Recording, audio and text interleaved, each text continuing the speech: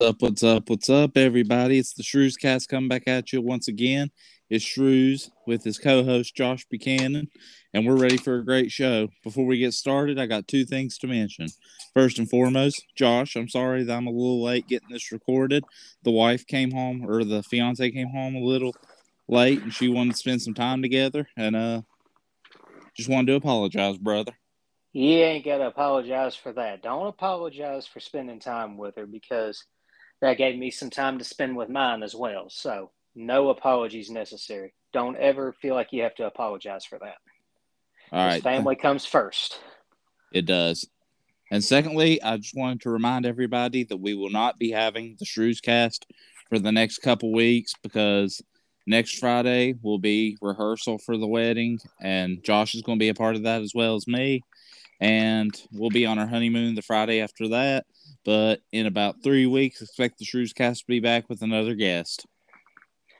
Sounds like a winner, and right around that time should be around the time of the NBA Finals. And there's a lot of playoff discussion to be had, man. But let's real quick just dive in just to a small bit of NFL news, more so for me anyway. Wide receiver Jarvis Landry is now making his way back to New Orleans as he is officially now signed on with the New Orleans Saints. That's a pretty good size pickup there because the Saints could definitely use a pretty strong receiving core that's not just Michael Thomas.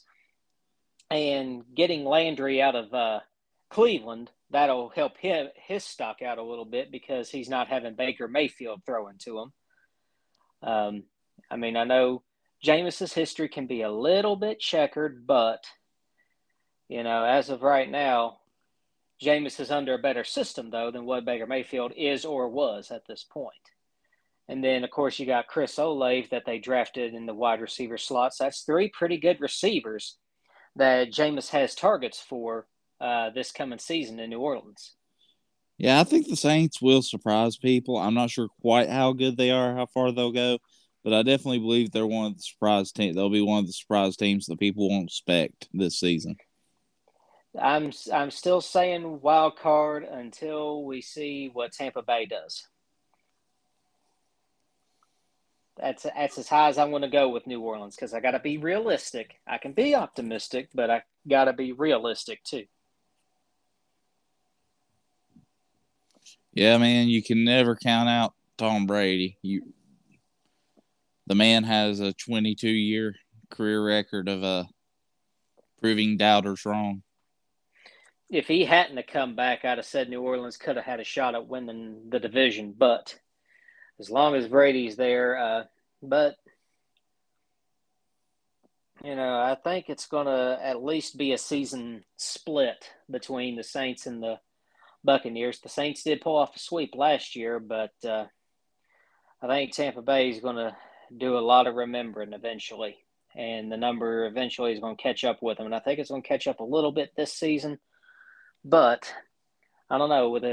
If you have a stout enough defense that the Saints have been building and starting to rebuild some of that offense, then plus when Kamara comes back from suspension, I think New Orleans has a really good shot at making the wild card, especially with some of these NFC teams really taking a hit in terms of losing players. For sure. I'm really optimistic about my Steelers. It's crazy that I think the Steelers could realistically have a 8-10 or a 7. Have a record that's bad but not that bad and still be the fourth team in the division. So, yeah, you're looking at you're thinking like that 9-8 range, like kind of like how New Orleans was last year, kind of like 9-8 or 8-9, somewhere around in there, but still being in the hunt. Yeah. Okay, I got you. Yeah, because we got to count for the extra game now, because now there's 17 games as opposed to 16. Right. And by the way, how about the Chargers releasing their schedule in the style of a anime video? I saw it and I thought it was brilliant, especially when it got to the part of the Browns where they didn't make mention of Deshaun Watson, where it says under the legal guidance of our lawyers. I thought that was great. Yeah, man, social media for sports teams and just people in general is really blown up. And they do a lot of mass media marketing and comedy skits and stuff to draw in viewers. Yeah. So it's kind of refreshing to see for sure. So we'll see what the season holds because, it's still, I think we're still a couple months away, I believe, before teams actually officially hit training camp. And then 3 games, I believe, make up the preseason this time around. And then, of course, the 17 games, but 18 total weeks that make up the NFL season. Right. So, what is your too early Super Bowl prediction? Like, we are super early. Man, I'd really have to think about it. Give me yours first and give me some time to think about it. I'll have to take some time to think about it as well because the defending champs also lost a lot of key players. It's true.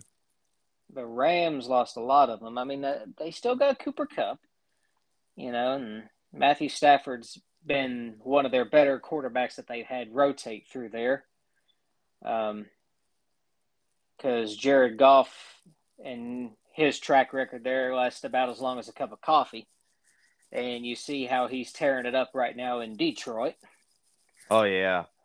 So, Detroit is the only team in the NFL that did not get any primetime games this year. I did notice that.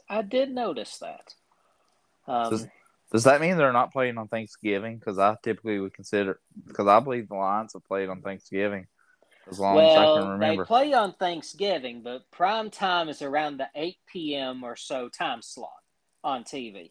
That's what they call the prime time slot. Okay. So their Thanksgiving game is always early afternoon. Usually they're the first game on, is Detroit. Then it's the Dallas game, and then they started adding in a third game. It used to be just Detroit and Dallas. Now there's a third game. Gosh, imagine having to spend your Thanksgiving being thankful for Detroit and the Cowboys. Sorry, Scotty. Well, Scotty has a lot more to be thankful for Dallas than a lot of fans in the Motor City right now anyway, because Detroit Tigers ain't exactly burning it up either, and neither are the Red Wings. Matter of fact, neither are the Pistons. Right now, Detroit's just becoming a cesspool for sports as of right now. They're a little bit better than a cesspool. Give them a garbage dump. But we now dive out of NFL news, and we're going straight into a big discussion about the NBA playoffs. Let's first talk about the games from last night, and we start with Jimmy Butler and the Miami Heat knocking off Ben Simmons II, a.k.a. James Harden, and the Philadelphia 76ers, knocking them out of the playoffs in 6 games. So, Matt, you called that one, so kudos to you on that. Appreciate it. I thought Philadelphia would have had more of a showing than that, but, James Harden's basically just a higher-paid Ben Simmons. Oh, come on, give James Harden some credit. He actually does, suit up and, run the court. He does at least get cardio. Yeah, but, he'll get his regular season stats in and then, do the cooking up or whatever it is that he thinks he's so good at and everything. But then when it comes crunch time, he's there. We got to throw out an all points bulletin for him because we can't find him. Yeah, that's why I've always considered it laughable that people think that James Harden's better than Kobe Bryant was. Yeah, I mean, everybody wants to talk about all these points and everything that LeBron's gotten. And, I mean, he has gotten a lot. That's not to take away from it. But he's also been on a one-track mind for a lot of it. Now, granted, he has also had to carry a lot of things, too.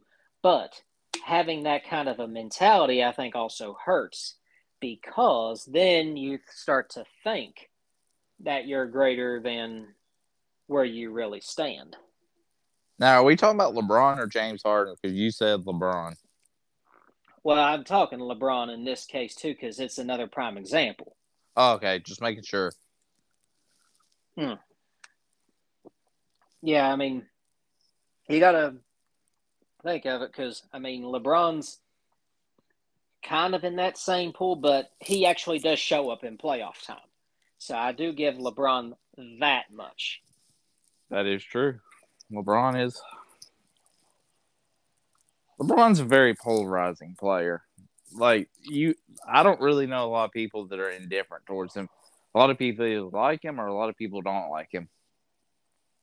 I mean, and honestly, I've just always kind of been more so on the fence, especially like during the days of Miami, because I mean, I liked him when his first run in Cleveland and everything. But then he basically joined Miami to win a championship. That's all it was. It wasn't for anything else. It wasn't to really build the next dynasty. It was just so that way LeBron could get his ring. Right. Then, I could respect him going back to Cleveland and bringing the championship back to the city that he said he was going to win it at. So I'll give him credit for that. But I don't know. It's just during this time in LA, it's just, to me, brought out the worst in LeBron. LA has that effect on a lot of people, it seems like. Yeah, you just got to ask the right people for it. I mean, Kawhi and Paul George have been able to have some success being out there in LA, but, it's different wearing red, white, and blue as opposed to the purple and gold. Oh, for sure. Because you're under a bigger microscope wearing that purple and gold. Arguably the biggest microscope in sports. Yes, your biggest microscopes are Lakers, Cowboys, Yankees, bar none. That's your biggest microscopes in all of professional sports. Well, I mean, I can't speak for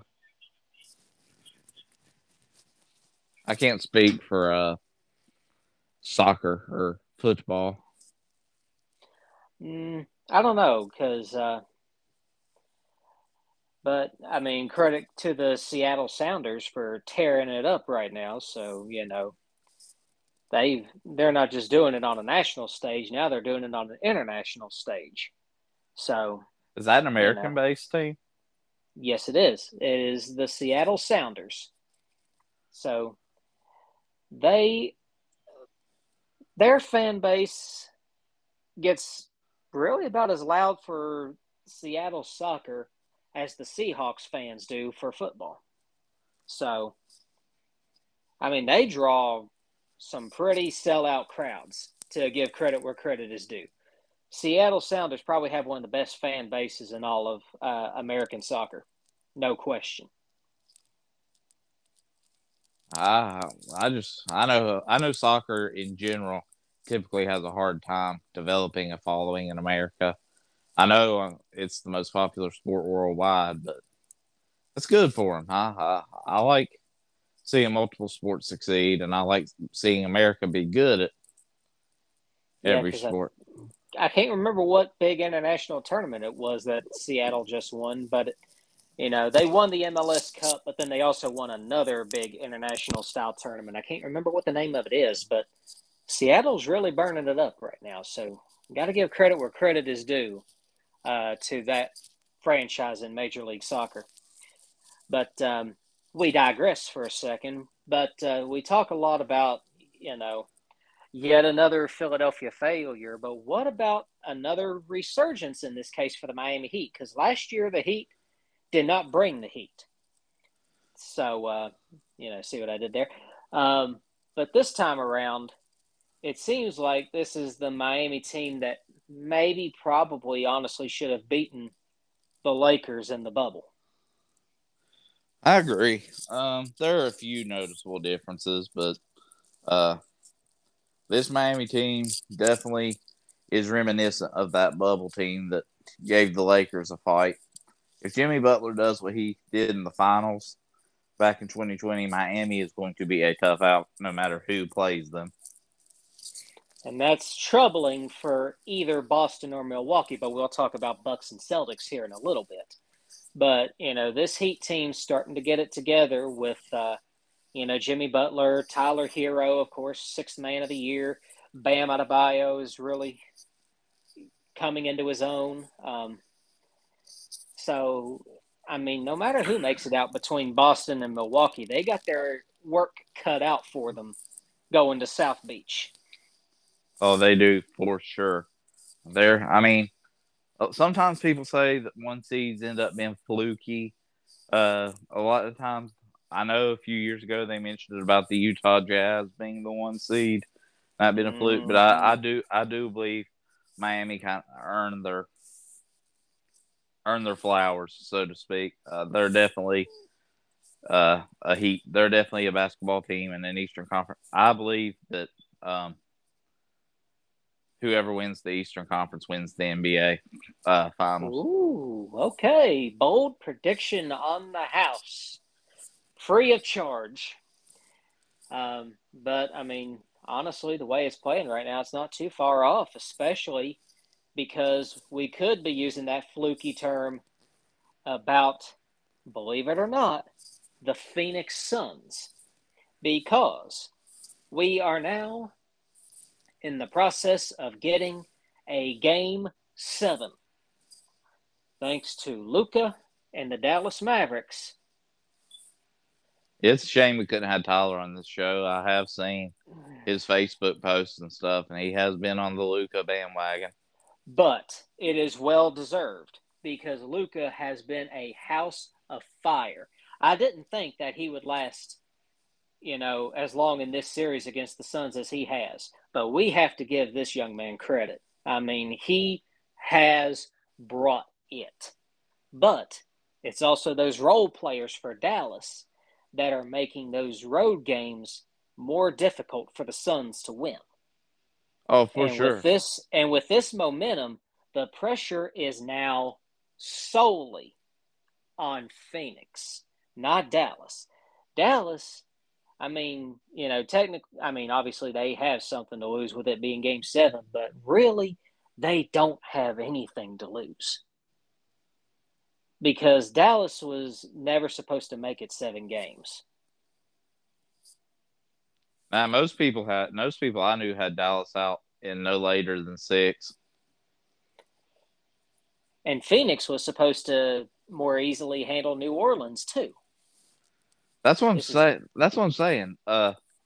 Golden State is struggling against Memphis without Ja Morant, which granted Memphis has been a tough team without Ja the whole year that he's missed, but that's still. And then Phoenix is struggling. I don't know. I think the West is more balancedly strong, but I think the East is more top heavy. But one advantage for the Warriors as they get set to play later tonight, they have not lost at home so far in these playoffs.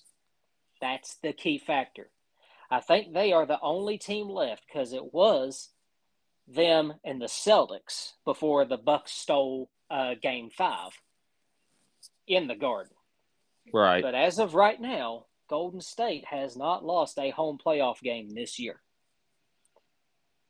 That gives them a little bit of an advantage, and that Golden State crowd is going to be there for this Game 6 tonight against Memphis because they're going to do everything they can to make sure that there is not a 7th.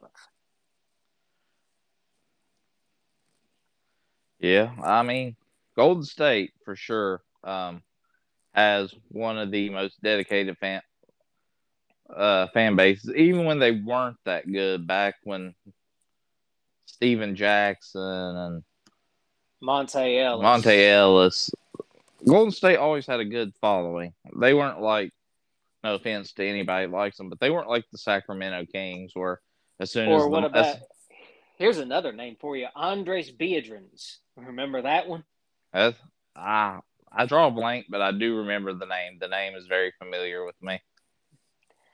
So he was one of them, and even back when Baron Davis used to play for the Warriors too. Remember he was part of that playoff run. Baron Davis was the original Fear of the Beard before James Harden ascended. Mm-hmm. I can agree with that statement. So, as of right now, Boston does have I can't do math. It's an 11-point lead for the Celtics right now in the third quarter. in Milwaukee. So Boston is looking to bring Game 7 back to the Garden. And right now they are in good shape to do that, but we shall see if they can hang on to do it. And let me tell you, I've read many a memoir or watched a documentary, and there is something about the ghost of the Celtics. They're the ghost of Boston Gardens, man. I've heard it is a very hard place to win a closeout game at. Yeah. And it's hurting Milwaukee right now, especially with Chris Middleton being out. That is such a big difference maker right now in this series. Because I think the biggest surprise of this series is how well Al Horford has competed against Giannis. Yeah, now he has held his own. I mean, don't let the age fool you about Al Horford. He's still got something in the tank. And please don't let me get this twisted. Al Horford is by no means shutting down Giannis, but he is definitely making life a lot more difficult on the Greek Freak. Yeah, way more difficult than anybody thought. Everybody thought Horford was basically done at that point, and that Giannis was just going to run all over. I've always been a fan of Al Horford. I remember back, and I think it was the free agency of 2015. I really wanted Al Horford to come to the Lakers and, just kind of give Kobe Bryant. I mean, I guess it's selfish of me, but give Kobe Bryant some help because, gosh, I remember those Lakers teams with like Carlos Boozer and Jeremy Lin and Nick Young and Jordan Hill and those were some hard teams to watch. Honestly, though, it was more enjoyable watching them than this year's iteration of the Lakers because although the team didn't perform as bad, I do think they performed worse relative to expectations because, obviously Kobe coming off an Achilles and torn rotator cuff, nobody's expecting him to go back to being NBA legend Kobe Bryant. Quality role players. Yeah. Kind of what you thought of him. Kobe, like a high-end role player at that point. And then, this year you have 3 superstars, and on paper, the names were big, but the performances were small. Chemistry was lackluster. Oh, for sure. The problem is we live in an NBA now where every player on the court needs to be able to shoot threes and play defense. The Lakers had a lot of people, but most of them could either only shoot threes or play defense. You couldn't get both out of them. Yeah. And then some of them were just too old. They just couldn't play anymore. Yeah, it's going to be a hard look in the mirror for them to figure out what's next. But I'll tell you one thing, though. What's going to be the game to watch at this point? Because as of right now, Boston's up by 15. I mean, I called that series to go 7. I believe if we run it back, I did call Boston and Milwaukee to be the 7-game series as opposed to Phoenix and Dallas. Right. So Boston holds on. That'll be 2 game 7s this time around. But if Memphis can manage to beat Golden State, either way that we look at it, the pressure is really on for 3 teams: the Bucks, the Warriors, but more than any team, the Phoenix Suns. Oh, absolutely. Everybody, most people, even people I know that dislike the Suns, have them pegged as the team to beat in the Western Conference. And if Dallas upsets them, as great as Luka Doncic is and as good as quality as the role players are for Dallas, I don't quite think they have enough to beat no matter who comes out of Milwaukee, Boston, or Miami. Yeah, so Because all three of those teams have one thing that is vital. All of them have a good defensive wing that they can throw at Luka. They got Giannis or PJ Tucker. Wait, PJ Tucker plays for Phoenix, doesn't he? Or does he play for Miami? PJ Tucker.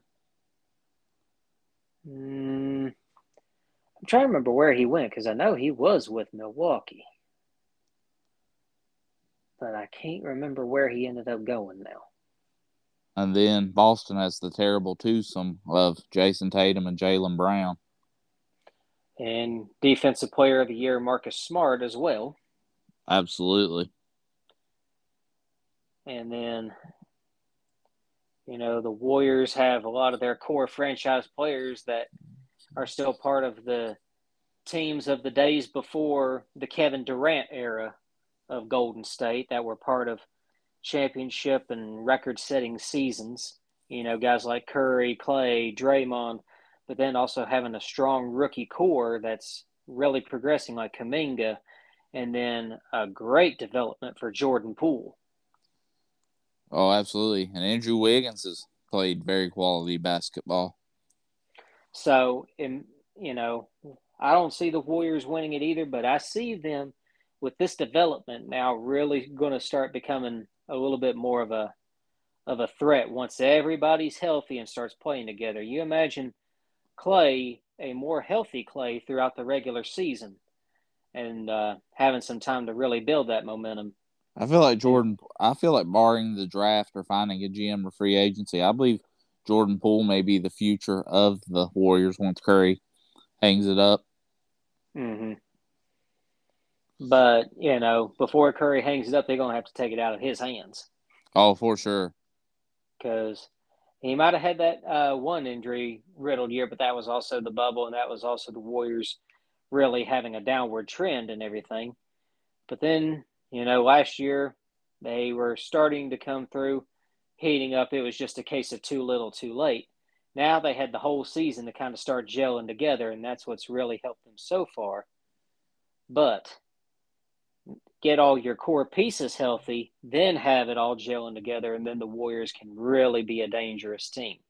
But they could be even more dangerous if the Suns are out. Oh, absolutely. But we'll see how times progress. But who do you see winning tonight's game? We'll have one prediction. We can't do the Boston-Milwaukee game since that game's already in progress. But who's playing, the Warriors and Grizzlies? They will tip off around 10-something tonight. And then Boston right now is up by 14. Giannis just reaching a double-double there. He's now got 23 and just now got rebound number 11. Portis wide open for 3, brings it to 11 with 5.5 to go in the third. Yeah, you can't count out a champion. You can't. Oh, no. I saw this series going I see this series going 7, but Milwaukee's not going to give up home court without a fight. But,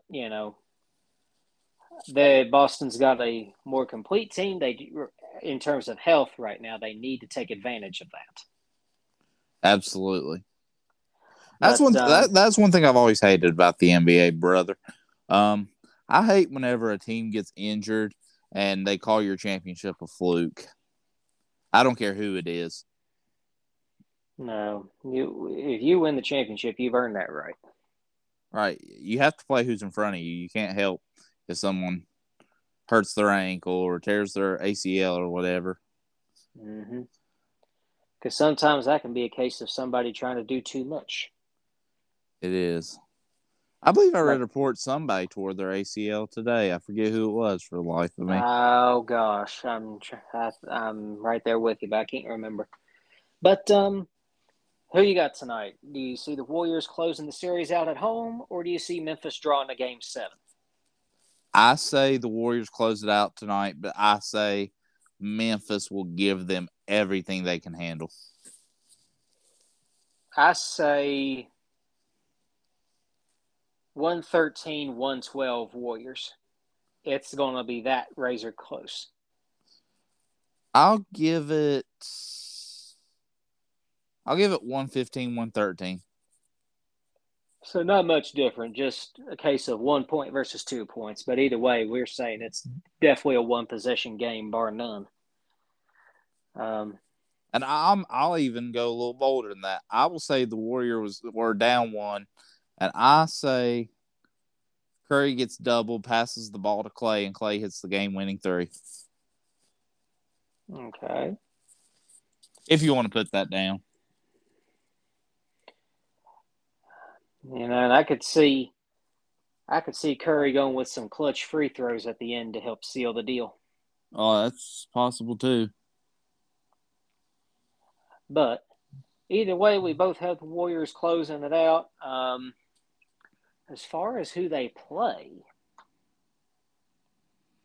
do you see Dallas being able to steal that series?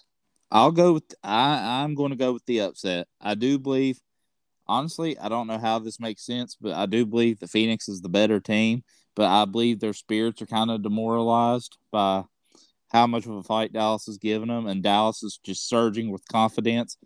And I believe Dallas is just going to ride the momentum of their unexpected Game 7, and I believe they win by 8 points, and I'll call it 108-100.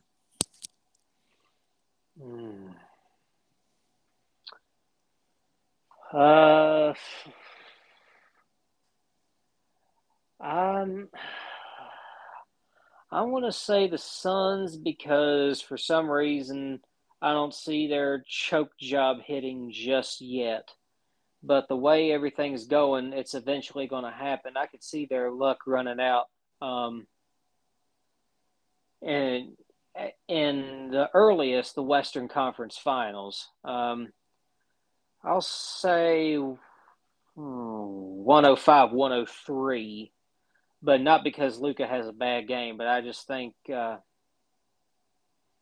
Chris Paul does enough to make a statement to lift the Suns in that 7th game. But the way things are going, my bold prediction is the Suns will not be the NBA champions this year. I'm going to go ahead and throw the Miami Heat or the NBA champions this year. I'll change it from the Celtics. Because, nobody's talking a lot right now about the Heat. But that's to their advantage. I think the Heat just have a perfect blend of great coaching, a great roster, and a deep roster. And it goes to show it wasn't LeBron making, being the only reason that Spoelstra was able to win. Oh, very true. So that goes to give credit to Spoelstra for being able to gel this team together. And had it not been for just bubble circumstances, I think the Heat very well could have won a championship. But maybe now, with this being an actual NBA season, this might be the way for them to get the job done. Because right now they're doing what they need to do. Not saying that they're doing it perfect, but then again, it's hard to go perfect in an NBA postseason. It's virtually impossible in this day's NBA, I believe. Oh, yes, sir. Ball, team movement and player movement's too much. You'll never see anything like Bill Russell's Celtics again. No. But as far as getting the job done, the Heat have done that. And right now, they're about the only team to do that. The Heat have been consistently good for a very long time, since Wade was young. Now we just see where it all stands in the end. Because any given day when it comes to this day's NBA, anything's possible. Absolutely. But I would really like to see – I don't know why. I'd like to see Golden State and Miami in the finals. I know that wasn't my prediction, but I would like to see that as a finals. That'd be a fun series. seeing if the Warriors could have a defense for Jimmy Butler. Really, about the best thing for them to do, I don't know. It'd either be putting in Poole or, maybe go a little rough around the edges. Might have to go Draymond Green. How unexpected would it be if it was like Dallas and Memphis in the Western Conference Finals? That would be interesting, to say the least. But if Ja's going to be out for an extended period of time, if that would be the case, it would definitely be the Dallas Mavericks because, Memphis can have it at any given point, but when you have a healthy Luka Doncic who's playing the way he's playing right now, it doesn't matter how good of a gritty team that you have to be able to hang on. Eventually, that hourglass is going to run out of sand. It will. But, nonetheless. Do you have an update on the Celtics and Bucks? Not Celtics. The Bucks have now closed into single digits. And Giannis is and one at the free throw line. So you got time to brew a pot of coffee by the time he shoots the free throw. I do not know why it takes him so long. But it went in. It did go in. For me. Now the lead has shrunk to 8. Milwaukee's been on a 12-2 run in the last 4 minutes. And Boston they did miss their last 7, but a big 3 there by one Marcus Smart puts the Celtics back up to 11. I've been a huge fan of Marcus Smart for a very long time. Back in 2014, back in the 2014 draft, I remember it was a lot of speculations on whether the Lakers should take Julius Randle or Marcus Smart. And honestly, I was happy with either pick. Now, Marcus Smart's shot was kind of a lucky bounce off the back of the rim to get in. It did a high bounce off the back of the rim, and then it just dropped in. Then Giannis just goes up and throws like a little hook shot up there. Just makes it look way too easy. Now a push-off foul on Jason Tatum after some hands-on interaction with George Hill. Tatum gets called for the foul there.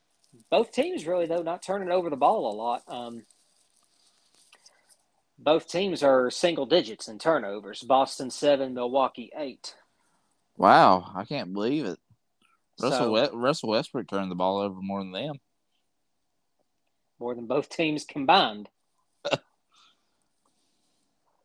So, right now we're getting into some toss-up here, and Grayson Allen just missed, so we call Grayson Allen's name now here in this day and age. Yeah, man, Grayson Allen, I don't know. I don't know if you ever have this thought or feeling, but not Jason Tatum. I don't know why his name Grayson Allen. There we go. I don't know why. Grayson Allen has one of the most unlikable faces. Just like when you see him make a smug smile or something, it just looks so condescending. I don't know why. Well, same with his play style. It's enough to drive anybody insane.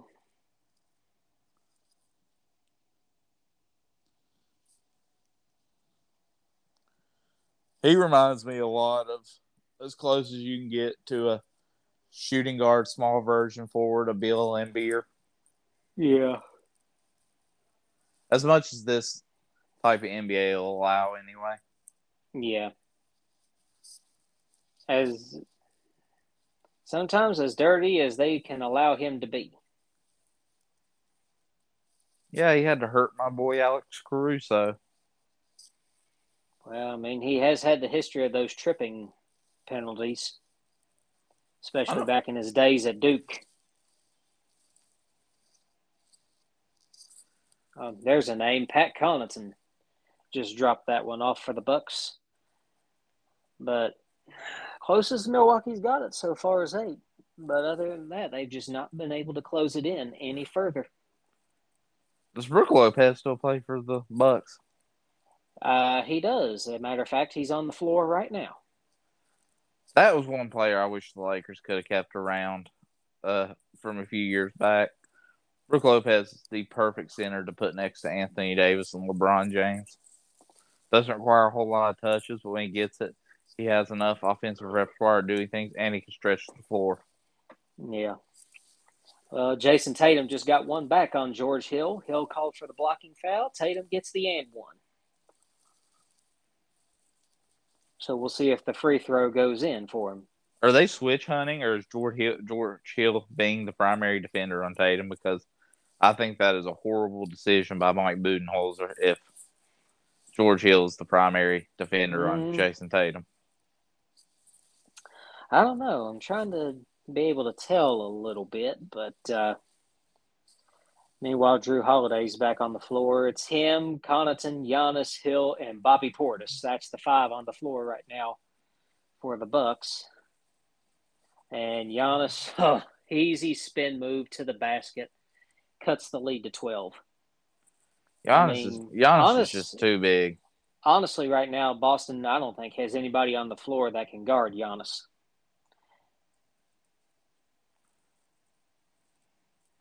Marcus Smart drove it in and got the foul call on number 34. That's bold. Then again, Marcus Smart's never been one to be shy about that. Oh, no, Marcus Smart. Marcus Smart went from a player that annoyed me to watch when he flopped before the NBA cracked down on it, to now he's become one of my favorites. Yeah, he needed some Oscars for those flop of the year candidates. Oh, Tatum. Tatum with a big 3. Now the Celtics up 15.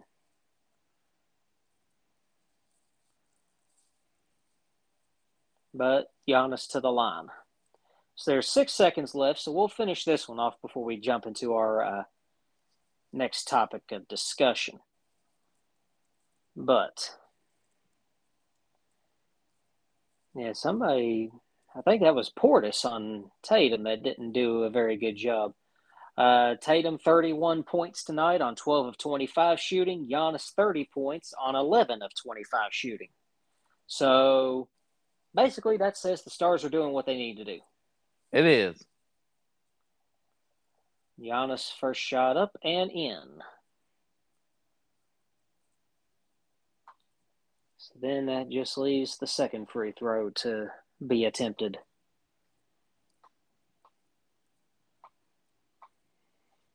It was only after a while of studying that I was able to learn to properly pronounce Giannis's last name. Antetokounmpo? Antetokounmpo, yep. And speaking of Antetokounmpo, he sinks both of them. Seems like he's been getting a little bit better from the free throw line. He's made his last 3 in a row from what I've seen. The only thing Giannis needs to do is as he gets older, and loses that athleticism, he needs to develop hook shots. If I was him, I would do a lot of training, a lot of tutelage with Kareem Abdul-Jabbar and Hakeem Olajuwon.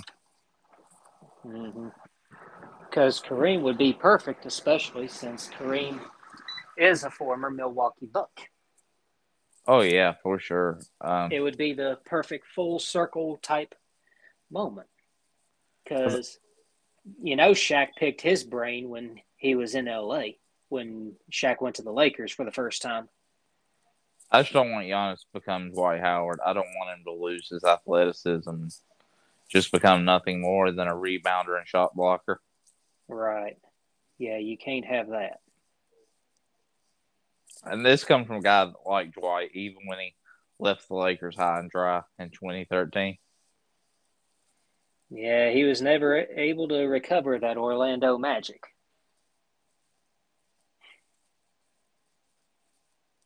I saw what you did there.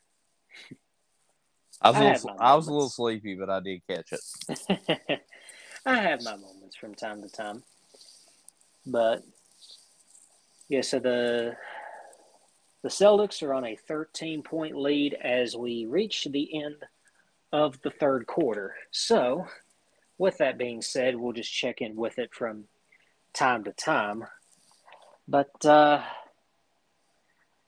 let the Shrewz portion of the Shrewz cast take the wheel of the ship here for a moment. Guide us to where we're going next, my brother.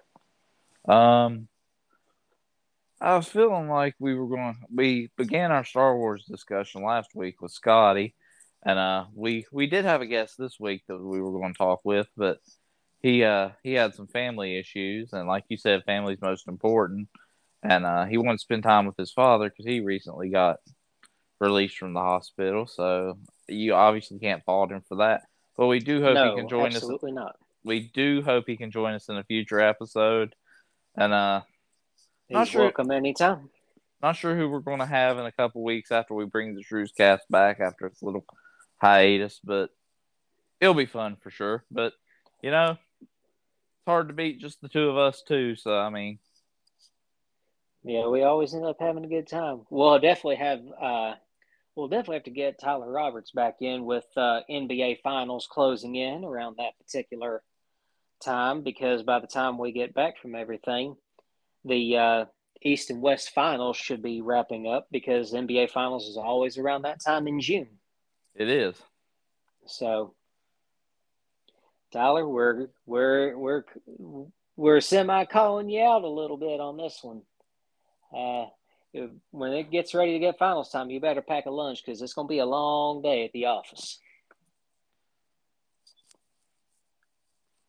But it'll be a fun one for sure. But you were alluding to Star Wars, and we'll have some more Star Wars discussion for the month of June. So we'll call that our Star Wars month part 2, or episode 2, the month of June. So, but that portion we'll talk more so, kind of more about the films or any other announcements related to it, and also get some talk in on the Obi-Wan series that's coming out for Disney Plus. But I want to start a little bit of Star Wars discussion with what I saw that was coming into the presses today, where it looks like the title of the Star Wars Jedi sequel has been leaked. So the Star Wars Jedi Fallen Order, it ended up, I don't know if we touched on this or not, but it had sold 10 million copies. So with that kind of a number, EA definitely had to warrant another game, because, for them to sell 10 million copies of something that's not sports related. We should also talk about EA Sports and FIFA here in a little bit, but that's for a little bit later on. Excuse me, but it's big for EA to have that kind of sales number, and for this particular series, because one, that game is absolutely phenomenal. Should definitely check it out. But the way the story's going, there's definitely room for a sequel or two as well.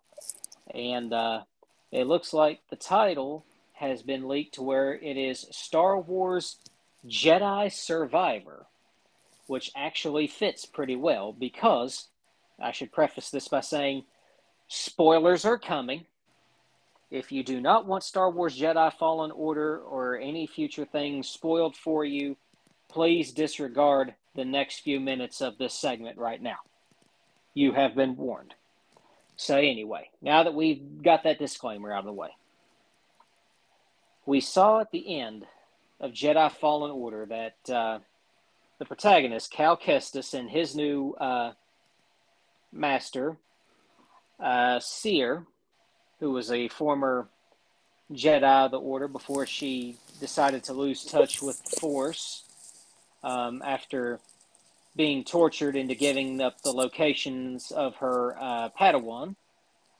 And her Padawan ended up being killed by Darth Vader as a result of her failure to take down Cal Kestis and Seer Jynda, as the character's full name is.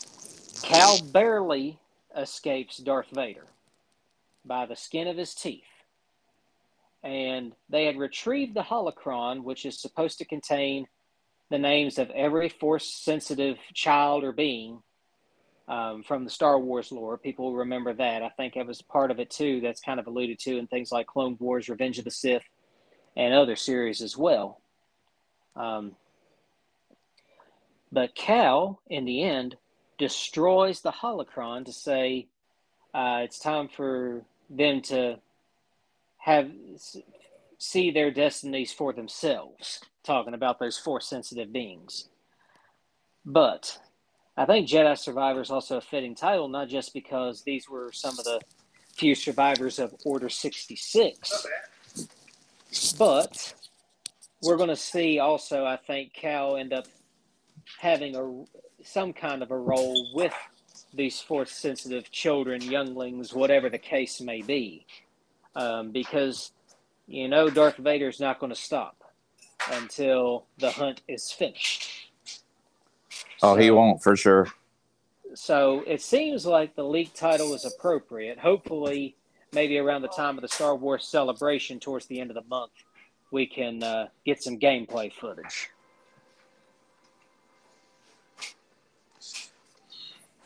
And honestly, I haven't played a lot of Star Wars games growing up or anything, but I have enjoyed The Force Unleashed pretty decently. I haven't played it in a few days. Yeah, I'm on my third run of that game because I did the run through to beat the game. Then I went through to get the rest of the lightsaber color crystals and the different hilts or handles that are related to each Jedi or Sith, to which there are 10 of those lightsaber hilts, and there are 15, I want to say, lightsaber crystals. 3 red, 3 purple, 3 green, 3 blue, 3 orange. And really, a lot of those colors can be interchanged from light blue to dark blue, light green to dark green, a greenish yellow. There's a yellow in there that becomes more orange, and then you got purple, pink, stuff like that too. So there's a variety in the color, but they just get grouped into that color for some particular reason. But overall, I mean, this version of Force Unleashed is a port of the version that was released on the Wii, the PlayStation 2, stuff like that. But it works pretty good, so it's definitely worth checking out. Especially since it's not too terribly priced either on the shop. It's only like $20 or so. So right. It'd be definitely worth the checkout. Not gonna lie to you, buddy. That Star Wars news isn't the biggest news of the day. Oh yeah, what you got? I don't know if you've ever played Nickelodeon All-Star Brawl, that Smash clone. Oh yeah. Well, I've heard of it. Well, Hugh Neutron is getting added to the game. You're joking. No, Hugh Neutron, Jimmy Neutron's dad, is going to be a playable character, and I cannot tell you how excited I am. That's hilarious. It's probably going to be fighting with a lot of pie. Oh, for sure. And they announced Rocco from Rocco's Modern Life, and they announced Jenny from My Life as a Teenage Robot. Yep, I remember both of those shows. Absolutely. But Hugh Neutron stole the show. I read the YouTube comments on the trailer, and it was all pro. They likened Hugh Neutron being in Nickelodeon All-Stars Raw, saying that Smash Bros should be quaking in their boots. That's crazy, but should definitely be something to watch without a doubt. And then, other than replaying some Jedi Fallen Order, I've now made it through the Attack of the Clones portion of Lego Star Wars, and next time I jump on, it's going to be all about Revenge of the Sith. Oh, that's still the best Star Wars movie, so I'm sure it's probably going to be the best part of Lego Star Wars, the Skywalker saga as well. Yeah, especially the duel in Mustafar. That's going to be the one right there. You know what my favorite non-Millennium Falcon ship is in Star Wars? What's that? The Naboo Starfighter. That one is a pretty good one, I will say. I used it for a lot of free roam play that Lego Star Wars has, because that's another cool thing about it too, is once you beat certain sections of it on the story mode, you can go back and free play it with any unlocked character that you have. So when you first play the story, you have to play through with the story characters, which I'm fine with, because, you know, it is also story-based. But with there being so much to do, it allows you to utilize some more of those other characters and abilities, like being able to break apart C-3PO to get under the cross spaces that the Jedi can't crawl under. You can break C-3PO apart to get through certain sections of the game. And then you got the bounty hunters, like how the Mandalorian is part of a DLC, and Baby Yoda travels with the Mandalorian. So I like how it really does incorporate a lot of the Star Wars lore and adds a lot of that touch to add to the authenticity of a Lego title. Because, you know, the Lego titles are just really meant to be fun, but they've also added in that layer of authenticity that I think has to be credited. Right. Now what I'd really like is kind of a, maybe an updated Star Wars fighter, or even a movie-based thing where you can go through some of the story, or, you know, experience some alterations in the story. Like, say, what if Anakin did beat Obi-Wan on the higher ground, or what if Qui-Gon survived the battle against Darth Maul to be able to train Anakin?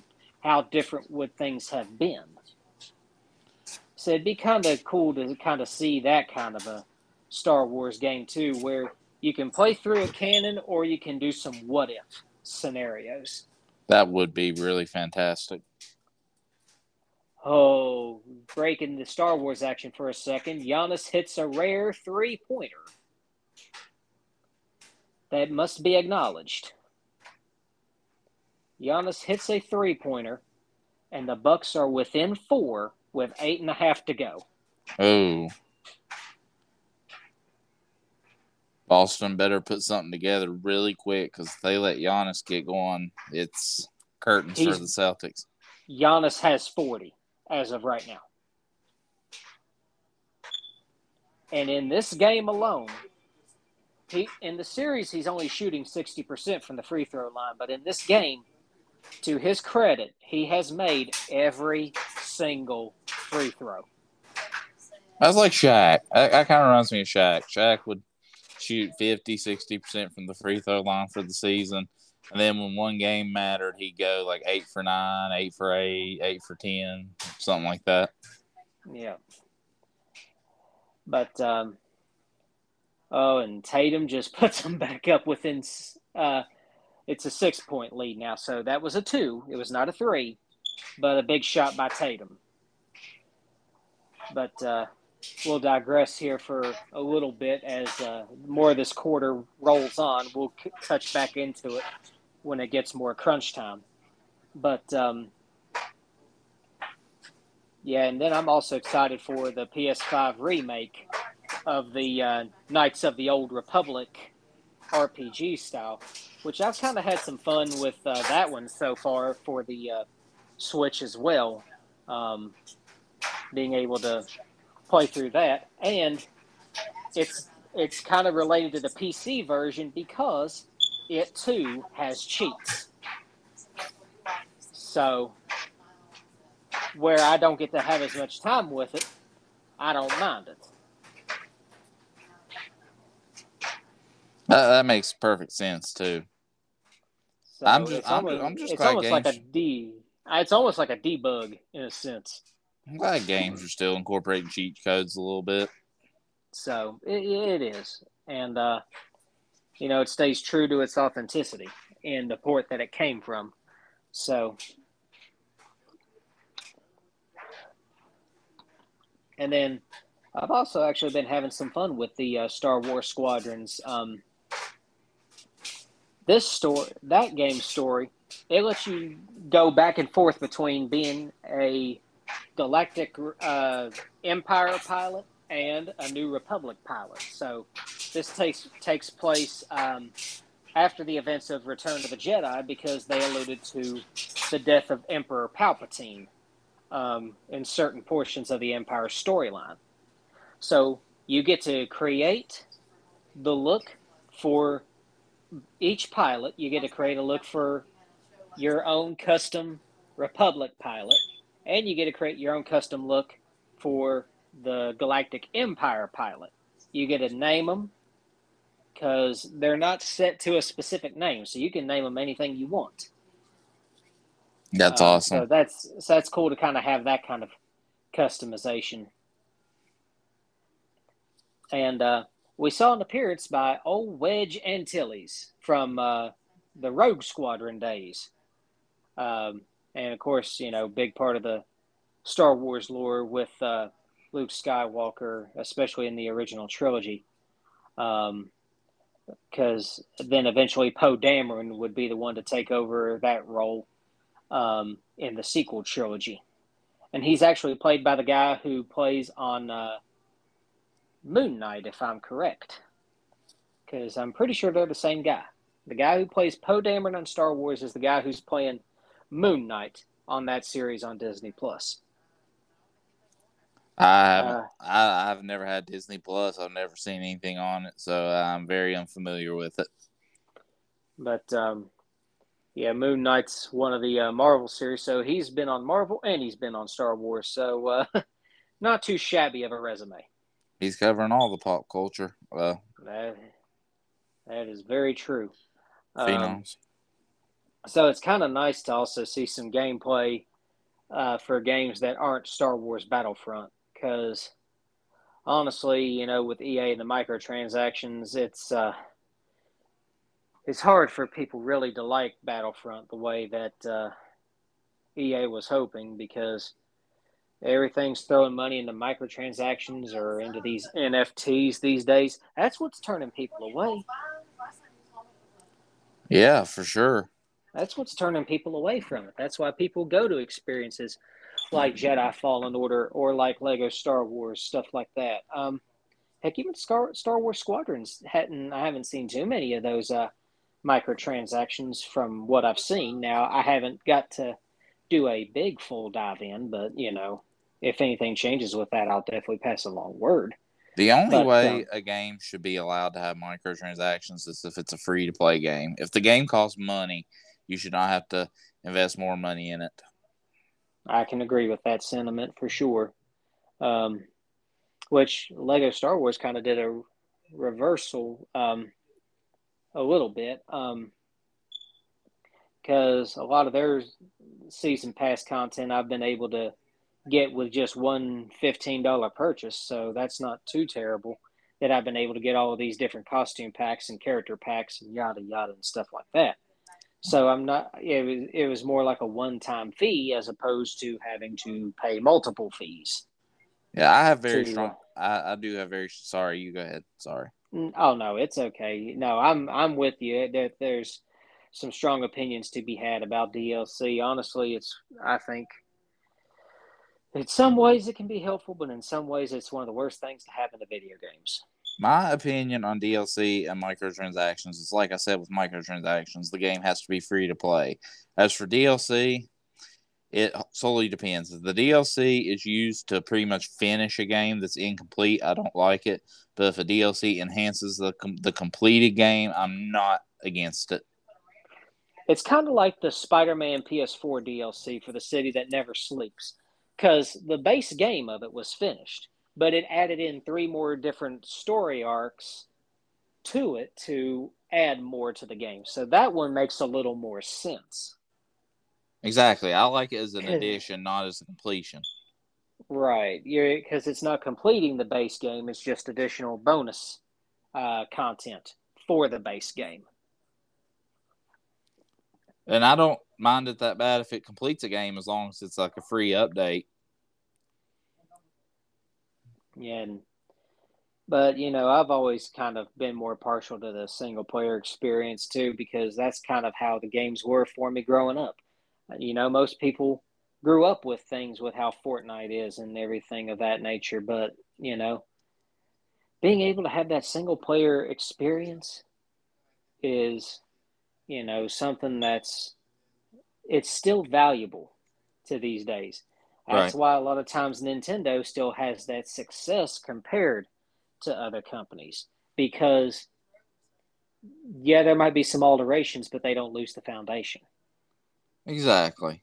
That's the thing I like about Nintendo is they innovate, but they also stay true to themselves.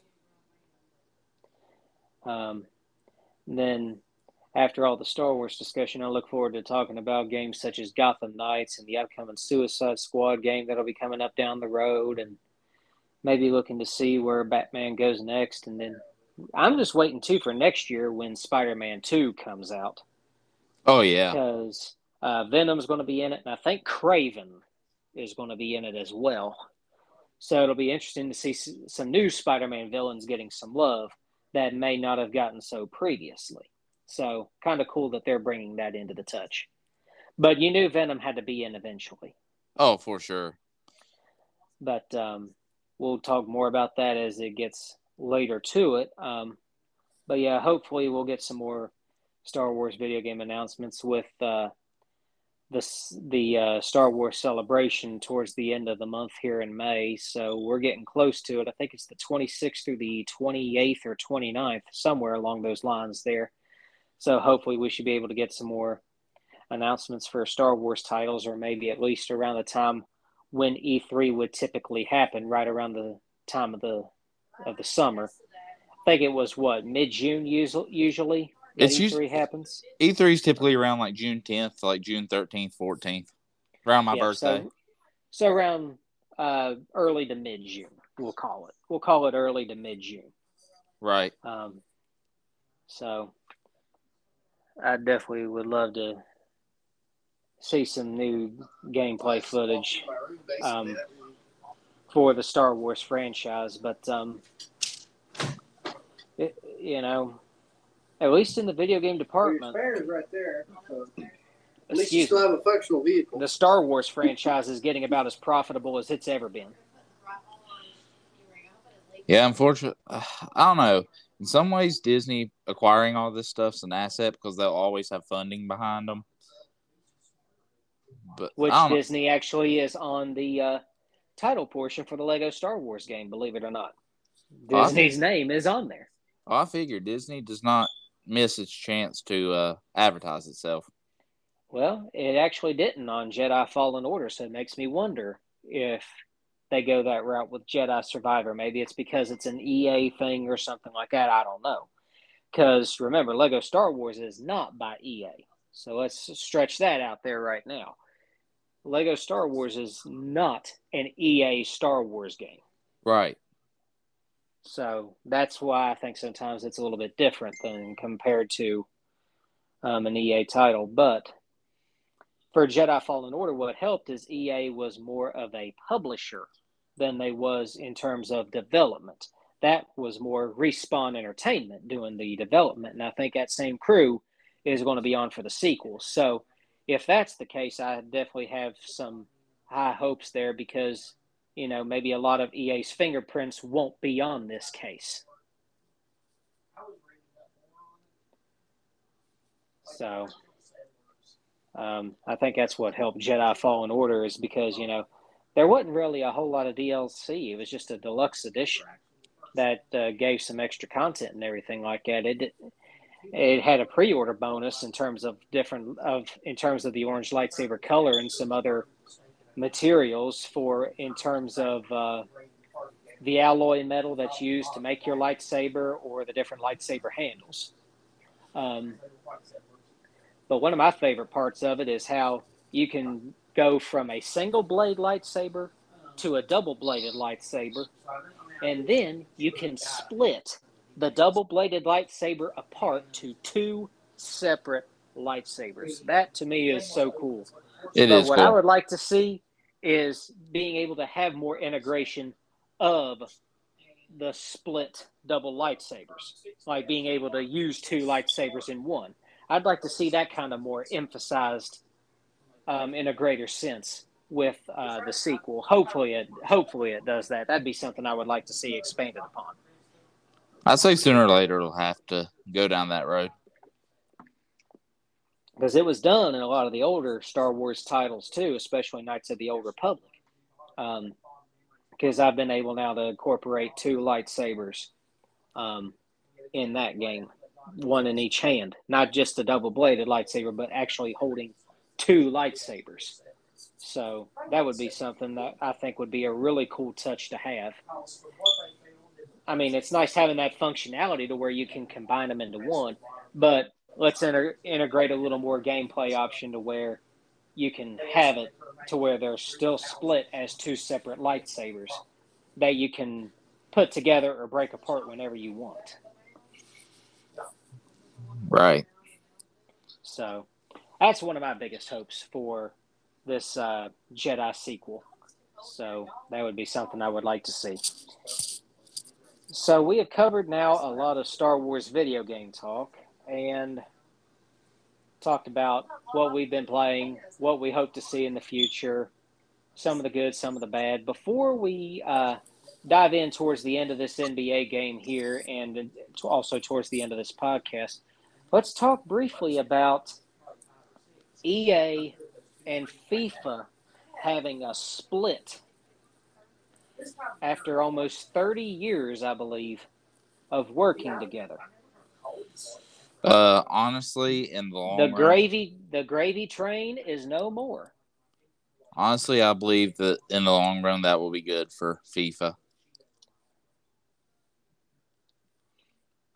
And then, so it'll be interesting to see what EA does next with it because, you know, the Ultimate Team is where a lot of the money making happens too. So what's next for that soccer franchise for EA? So we'll have to keep our eyes peeled as time progresses. So really right now their main nugget that they're hanging on to left is Madden. And, you know, let's just say Madden has seen its better days. Absolutely.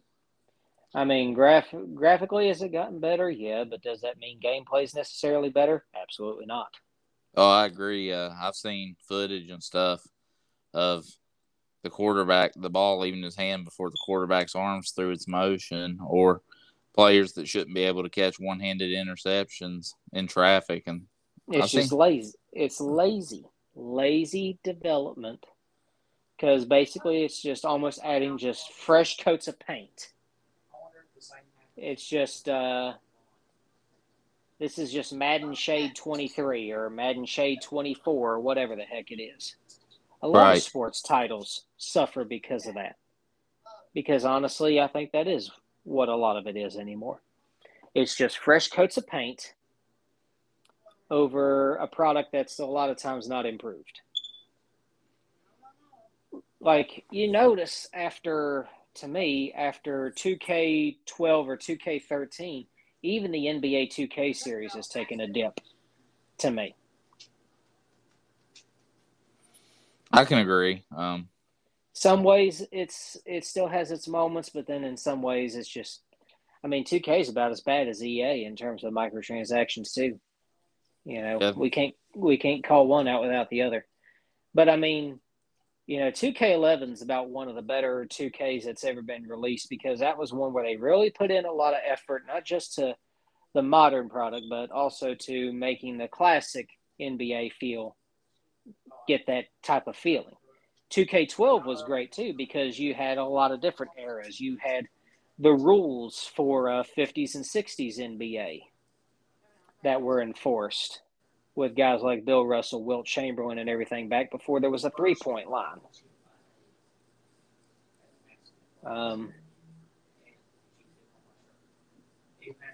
But then after, you know, all that buzz started to die down and it just started becoming more of the same, then, you know, to me, that's really when a lot of the quality started going down. And I think it happens with a lot of sports games because, to me, I think you should just do one and just you can do it as a live service, update the rosters.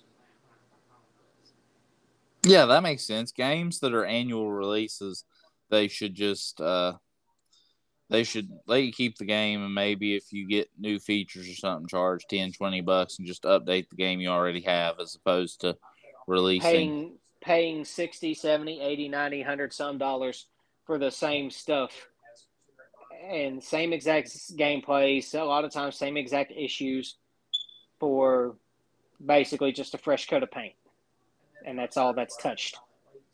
Oh yeah. So I can agree with you there. We'll see what happens for EA with the loss of one of their biggest franchises with the FIFA series, and how they end up recovering after that. But before we dive into our last segment of the show, we'll just take a look here as Boston is continuing to hang on, and now they are back up by 14 points with 2.5 to go in the game. So as of right now, well, Drew Holiday just hit a big shot for the Bucks. I think, nope, they gave him a 3 on that one, so it's back within 11 for this lead. So Milwaukee got it as close as 4, but again, they just could not step on the throat at home to get the job done so far. And with 2 minutes to go in the game, honestly, I think it's any chance of that is basically now over. Any chance you think the Bucks might sign 2007 Tracy McGrady for the last couple minutes of the game? I don't know if anybody who could fill that role, to tell you the truth. I mean, Giannis is doing everything he can, but when everybody else ain't holding up their end of the deal. When he's scoring, he has scored 44 points. The rest of the team has scored 48. That's a problem. It is. I mean, because, we know Luka scored a lot in that series between the Mavericks and the Suns, but he's also getting help. You know, it's not just Luka Doncic. You have the key Dallas players filling their role, doing their job, adding points. Oh, yeah. I'm a big fan of the way Dallas plays. I always have been. So now the Bucks are back up by 13. And Jason Tatum's also dropped 45 points in this game today. So almost 100 points just between Giannis and Tatum. Actually, I lied. Tatum's got 46 now. So that's 90 points right now between Tatum and Antetokounmpo. And now we're starting to see a few more fouls called. Jaylen Brown's going to go to the line. With a 13-point lead and 1:24 to go, we are going to see us another Game 7. And, yep, there they're showing. The fans are heading for the stands, looking to beat traffic.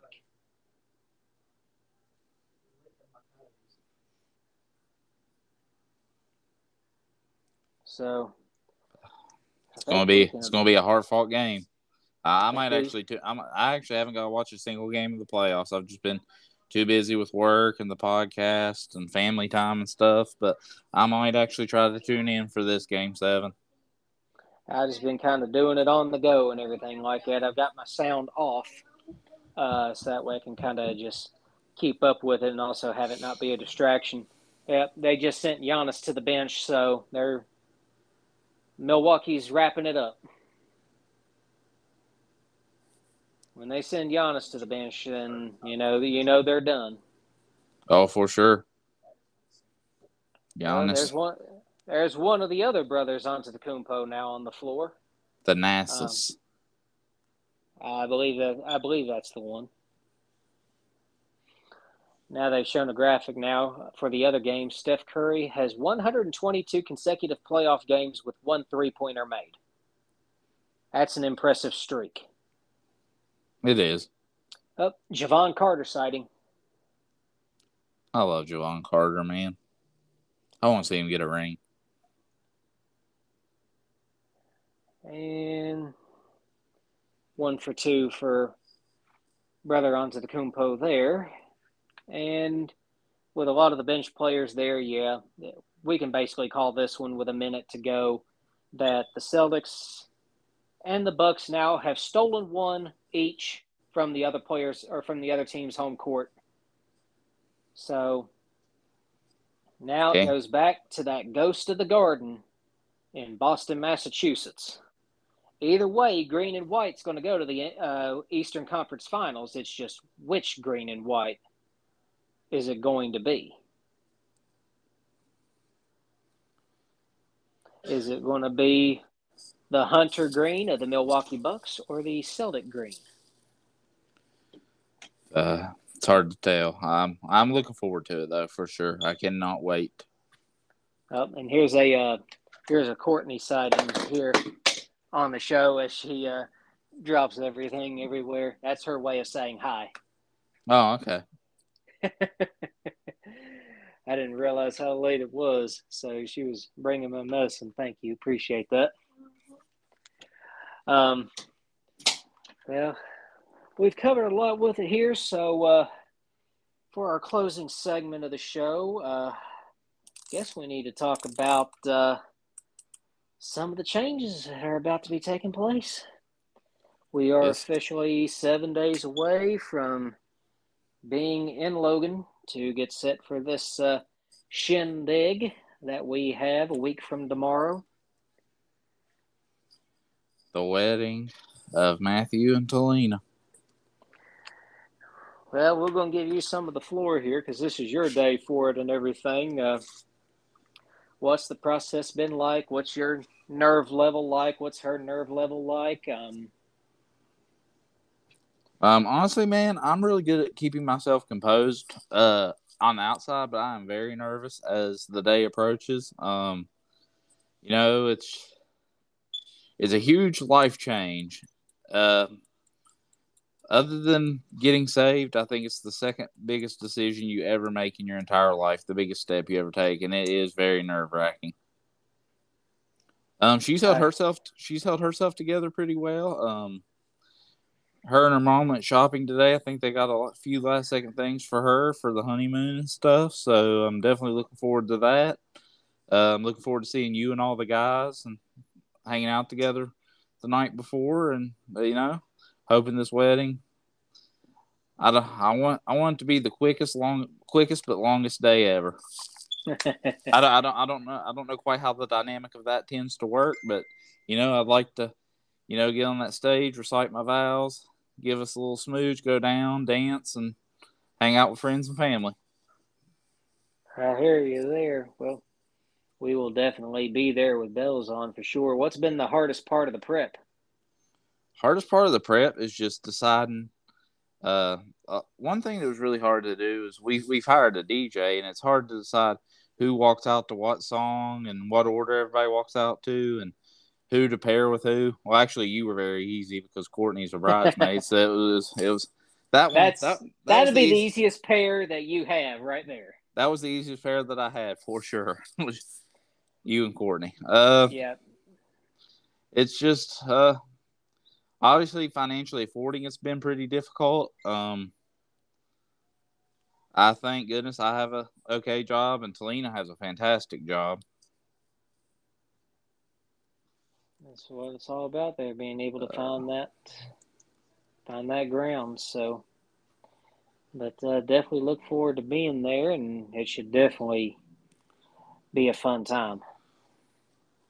It will be. I have no doubts.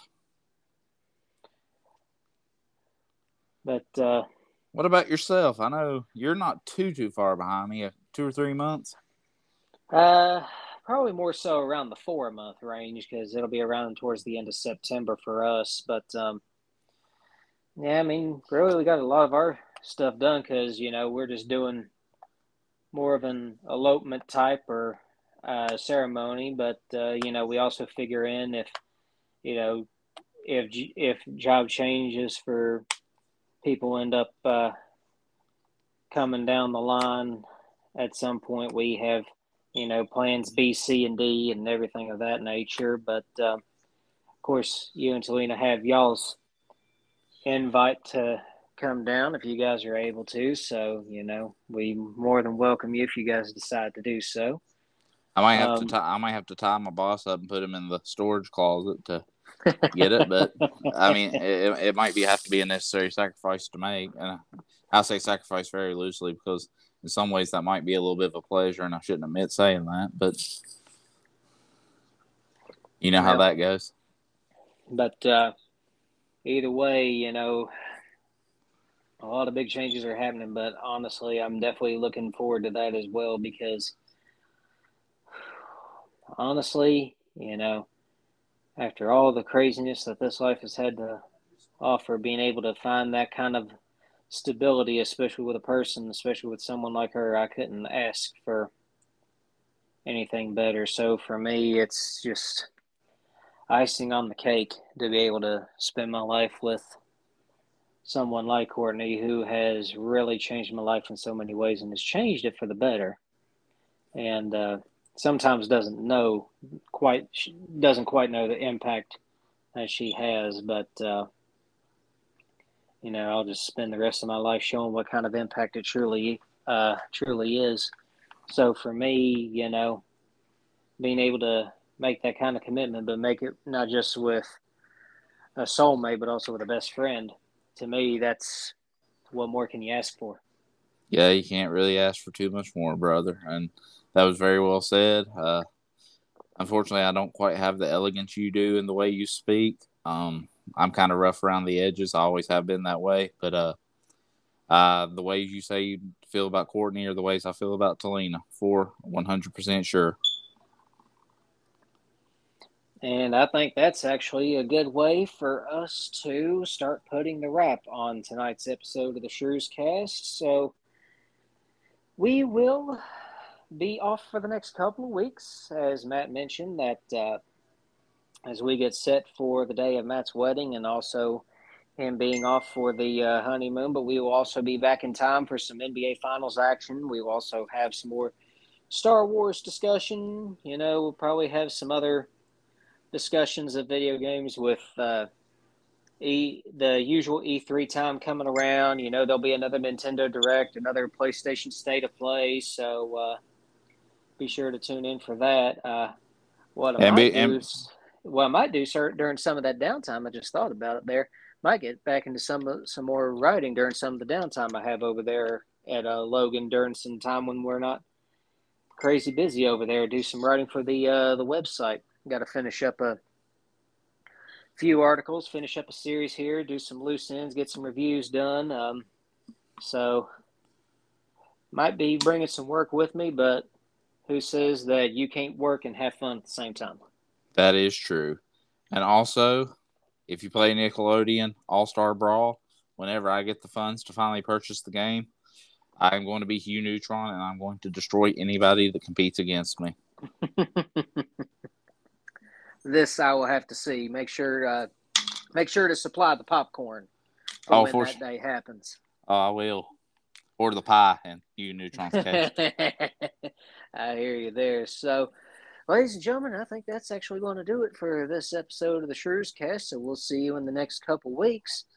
And Matt, as always, a lot of fun to be able to sit down, shoot the breeze, and now I get set for a Saturday shift and then 4 more days of work, and then I am Logan bound to be there to witness a momentous day for you and Talina. And I offer you my congratulations now, and there'll be more congratulatory remarks as the week progresses, but look forward to being part of it, and I'm honored to be a part of it.